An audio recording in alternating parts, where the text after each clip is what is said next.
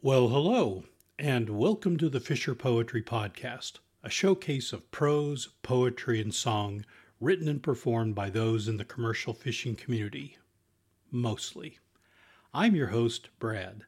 Thanks for joining us today. Today's episode is from the 2023 Fisher Poetry Gathering in Astoria, Oregon. You'll be hearing from Fisher poet Scott McAllister of Juneau, Alaska, with an introduction by MC Brad Warren. This set was recorded at the 1015 Theater on Saturday, February 25th, 2023.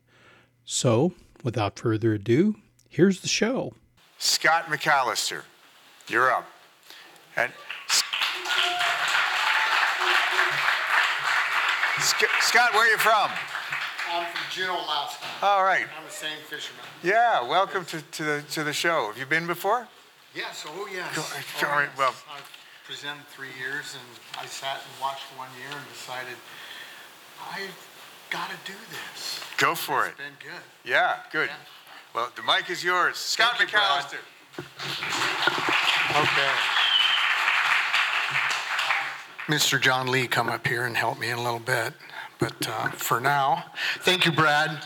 I remember Brad from way back when I was a very young man in the commercial fishing business. You get all the trade rags and you read them and you devour them and you dream about the boat you might have someday and you read all the fluff and see the advertisements, and then there's an editorial. And Brad's editorials were the ones that I read. And since then, they've gone downhill. So anyway, that's, thank you, Brad. And I didn't make the connection that this was the Brad Warren and that was the same Brad Warren until just tonight. So anyway. Okay, I am Captain Scotty McAllister. I'm a purse seiner from Juneau, Alaska. And, well, this is my nostalgia set. The colors of the sea blind your eyes with trembling mermaids, and you touch the distant beaches with tales of brave Ulysses, how his naked eyes were tortured by the sirens sweetly singing, and their sparkling waves are calling you to kiss their white laced lips. That was penned by Martin Sharp and put into rock and roll by Eric Clapton in 1967. I was a freshman in high school in 1967. 2 years later, I kissed those white lace lips crossing the Tillamook Bay Bar out of Garibaldi, Oregon on a troll boat. 2 years after that, I graduated from high school, just totally focused on getting a job on a fishing boat and going to Alaska. I hitchhiked to Seattle. I set up camp under a massive, ancient, old willow tree, right set on the water along the Washington Lake Ship Canal. And it's in a neighborhood that used to have shipyards. It had docks, and it was the headquarters of the largest canning company at the time in Alaska. And there I was camped under that tree, and I walked around Seattle. I walked to Ballard and back. This is on East Lake Union, if you're familiar with Seattle. Anyway, I eventually landed myself a job on a boat called the SJS. Now, Sheldon Jackson School is a school in Sitka where it was built as a high school shop project. And we nicknamed it Sink, Jump, or Swim. And long story short, I had a great summer, and I've been doing it ever since. So that was the beginning.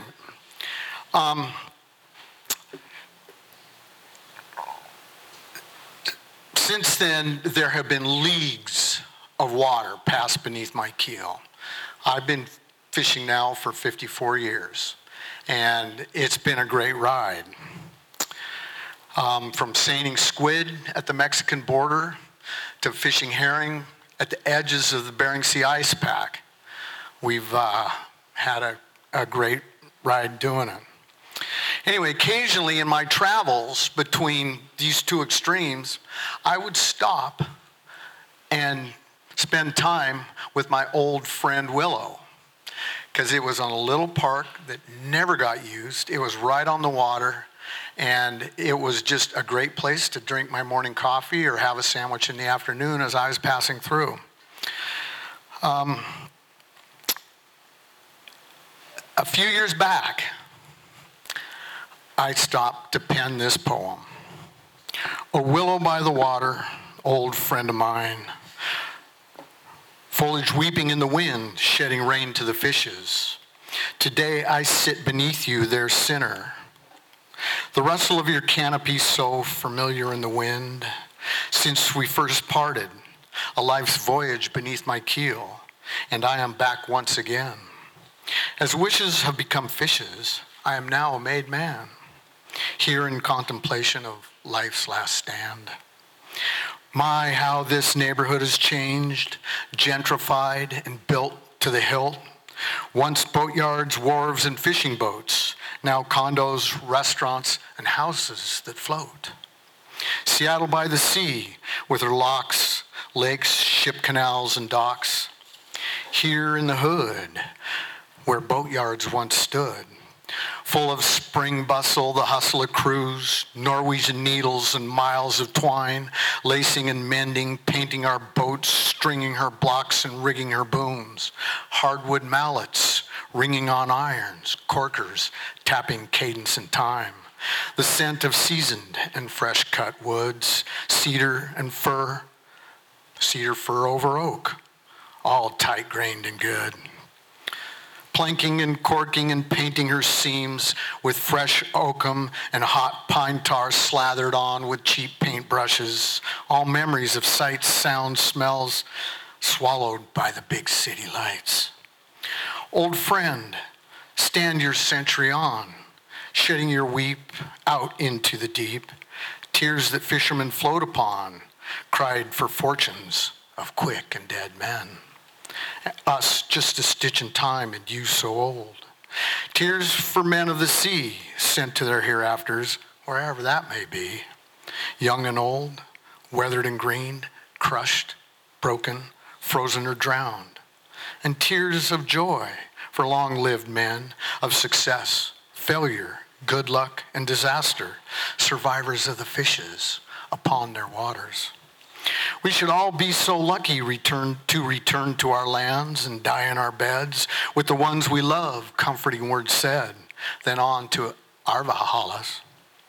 May all that sit beneath your pine and those that fish upon your shed turn their wishes to fishes and their fishes to wishes until the days that we are all done. And you, Willow, weep on. Oh, Willow, weep on.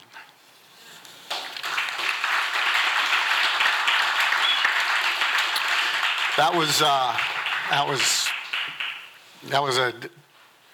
watching that neighborhood and watching the waterfront in Seattle gentrify itself over the years has been, it's lost, and I was glad to have been a part of it when I was.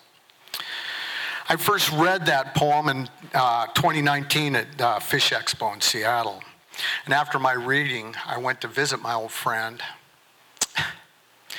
And there, at the park entrance, it was rotting in a heap. It had been cut down.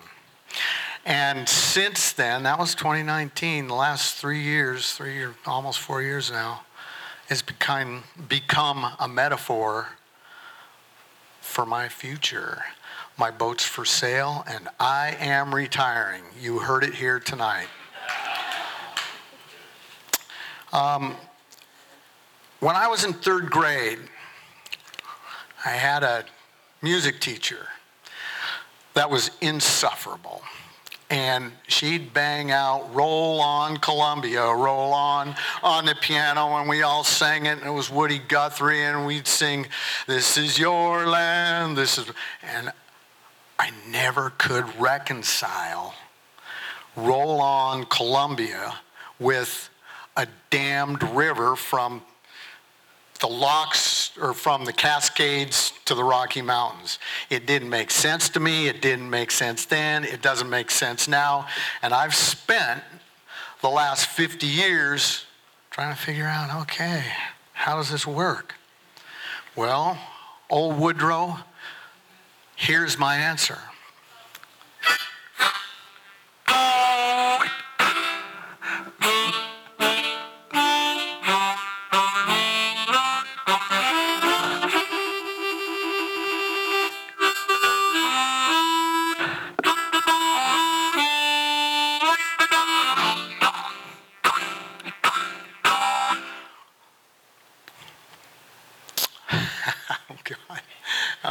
Yeah, babe. Okay. Oh, take me back to a simpler time before the dams, the great men of YM. Here water falls between gray walls, Celilo roars, YM is no more. Roll on Columbia, roll, roll on Columbia, roll on. Their empire's wealth, the king of salmon, swim onto her headwaters, over falls YM. Here salmon swarm and men on planks dip from her banks, the great men of YM. Roll on Columbia, roll, roll on Columbia, roll on.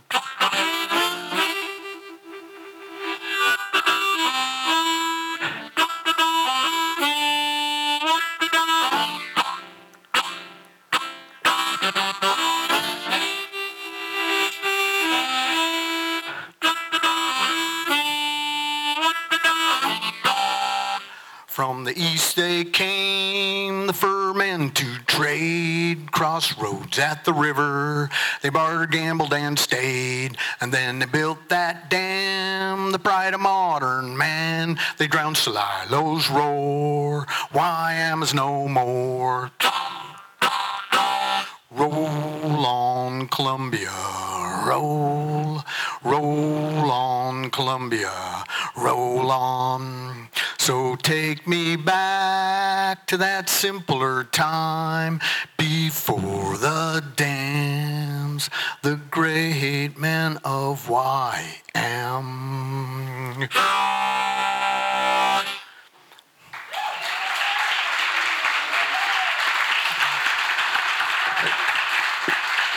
Thank you, thank you. I've been asked about the YM reference. We all know what Celilo Falls, where Celilo Falls is and what it meant. There were on either side of the river, it was a Sahaptin native language on the south side and a Salish on the north side. And the north side were, I believe it's the north side, the Salish language. It's YM is a reference to water falling on rocks or roaring water or water echoing in the canyon. It's, you know, you read definitions or try and define native language, and sometimes it comes in a variety of answers. So anyway, all right, king salmon. All right, there are a multitude of king salmon genetics. I don't want to call it different breeds or anything. Specific to their headwaters and their life, the environments that they were spawned in and migrated to and from the sea. And this has all changed since the dams. It's all changed since white man inundated the West Coast, the Puget Sound Basin, the Cook Inlet Basin. Big maiden kings. And my dad used to call the kings that you caught in the ocean. In the wintertime, maiden kings. They didn't have gonads, but 30, 40-pound kings were not rare back in the 50s, back in the 40s when my dad was growing up. And I experienced one fish once that was in that category. Anyway, we all love to catch a maiden king, and we all love the eating. Beyond that, it's just a tragedy of the commons. This one is how I imagine the last wild king getting caught. Of course, it's not a commercial fisherman. All right. You can close your eyes. Just imagine a dreary, rain-soaked sea in the slot between Wooden Island and Cape Omini. Dressed in heavy rain gear, the old man's arms ache. It's been a long, hard fight to win. His rod bent to the fullest of its strain, the fish now lays on its side, listing the skiff to the port.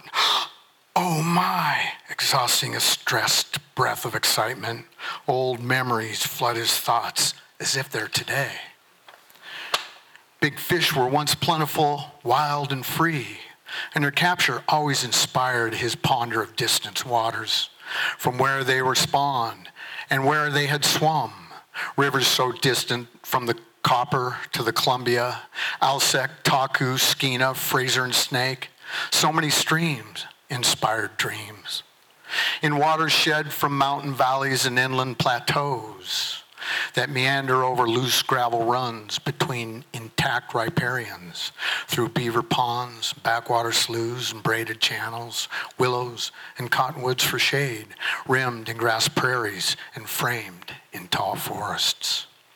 Then smolting with the spring's rush of waters, ocean-bound, over falls, rapids, and runs, on down. Soon they soak in the brackish, and then out to sea.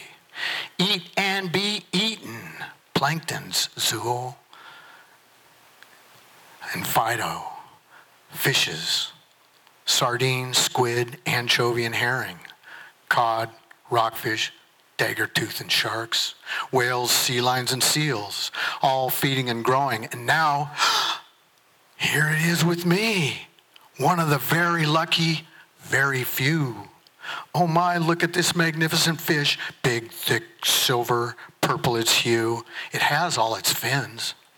A plump, ripe hen? The old man looks into its eyes, 60 pounds or more, wild at fry. Is it really one? How can it be? One of the last? Oh no, the last wild king, just she and me?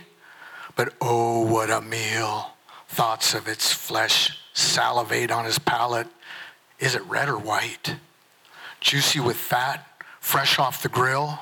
Her texture so supple, flaky and fine. Grabbing his gaff, he hesitates. Gaff it or shake it. A female, soon to be full of eggs and prime.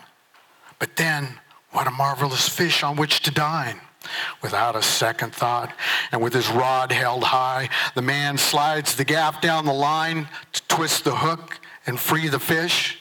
But just then, the massive fish evens its keel, kicks its tail, and dives deep, and the old man loses the gaff, holds his rod tight to his chest, and looking up, sinks into the abyss and doesn't let go.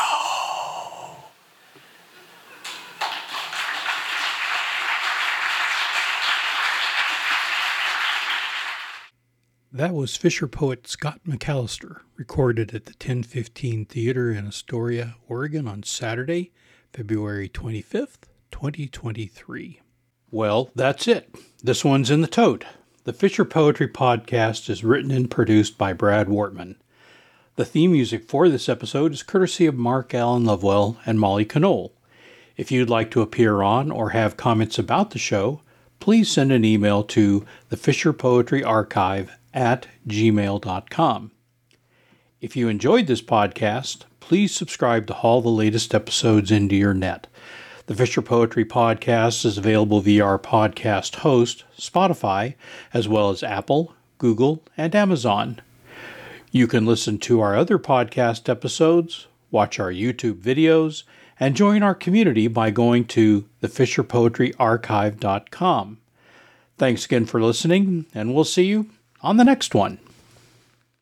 Come all young sailormen, listen to me. I'll sing you a song of the fish in the sea. Blow ye winds westerly, westerly blow. We're bound to the southward, so steady she goes.